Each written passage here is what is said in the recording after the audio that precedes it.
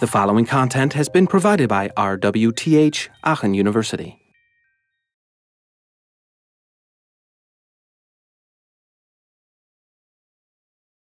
So let's have a look at some other options that JavaFX provides. I have a couple of files to show that. All right, so this is one project that basically highlights what types of widgets are available in JavaFX. You can see there are a lot of different buttons with already existing functionality. So for example, you can set a button to disabled, and it would directly look like that. Can add different colors to the buttons. You have multiple, does it work? Can I try them out? No, probably not. It's really slow, even on this machine, as it loads so many widgets directly in here. But it gives an idea on what is already given directly as a existing widget from JavaFX. So I have radio buttons, a lot of lists that I can use for choices. Sliders that are in there in all different shapes and formats,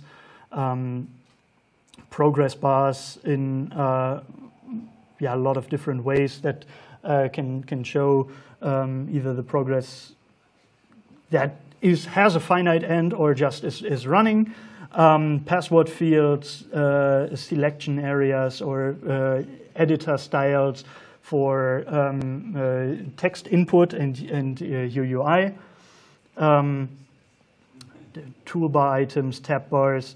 I think if you go down, there are also graphs in there, and these are all widgets that are directly available if you're using JavaFX, and you can bind them to your code.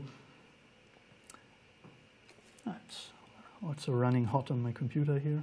So there are also graphs that I can use, bar charts, pie charts, pie menus, and stuff like that. So a lot of different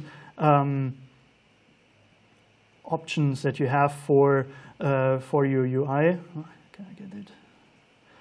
And also what what I can show here is that it's quite simple to, let's go up like that. Change also or use a different style. So there was the Modena style, and with Caspian it just looks a little bit different, but it still has the same UI elements, still the same functionalities. Did it get that? Spinning pizza. All right, yeah, that already looks a little bit different.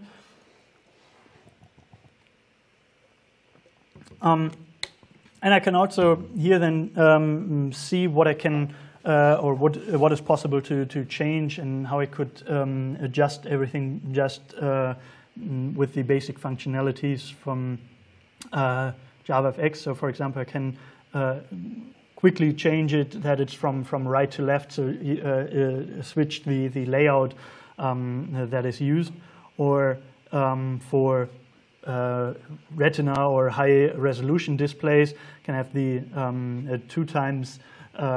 twice as big versions of that, and they're still rendered nicely. And I can also change color of different elements, of highlights, of backgrounds. You can really mess up and make stuff look ugly in here.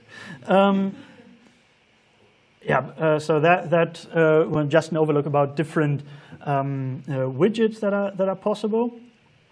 And the second example, called Ensemble, is then something also that we can check out the code associated with that, or different ways for animation, for example. So this is different styles of animation. So the first one has the linear animation, where it's basically the same speed left to right and just stopping and then moving the other direction, while the second one is easing in the animation, so starting slow, getting faster in the middle, and ending slow again. Has a more, well, looks more like a pendulum if you think about it. Can have that in just one, or here the last one basically is spline type of transition, where in the middle it's speeding up, slowing down again, then in the end. And yeah, you can adjust everything directly here in the UI, and also look at the source code, how that type of animation or that type is implemented. So what I have here, created my circle, and each of these circles I'm creating a moving circle, handing there over the interpolator. So which type of animation speed or change do I want to have? Is it linear, easing in both, or having the spline one?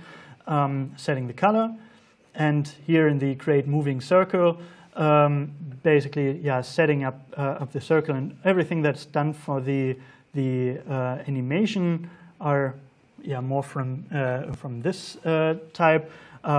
Setting circling for indefinite time, reversing once it's reached one end, and then setting which key values do I want to change. And here I want to translate my X property, so I'm moving on the horizontal line for a certain amount of, or for a certain position difference, and using the interpolator that was given to me. And then I'm playing that, can stop that, but it's not a lot of code necessary to create something like that. Look at some other things that are possible. For example, pie charts. If I have stuff like this, I can also easily get these types of information if I click on one, zooming in that and fanning out and showing me the distribution, how these different types came to path. And also I could look at the source to see how that is implemented. Do I have other things that might be interesting? Stuff, for example, for a bar chart, I can also see if I would adjust my value here, it would also not just jump down there, but it would fade these changes. So it's quite easy to add animation and don't make it appear as if it's reacting to your input and not just static one scene, the other scene, but having more changes behind that. Anything else that might be interesting? I can upload these to demos that you can take a look at different options and how they're implemented.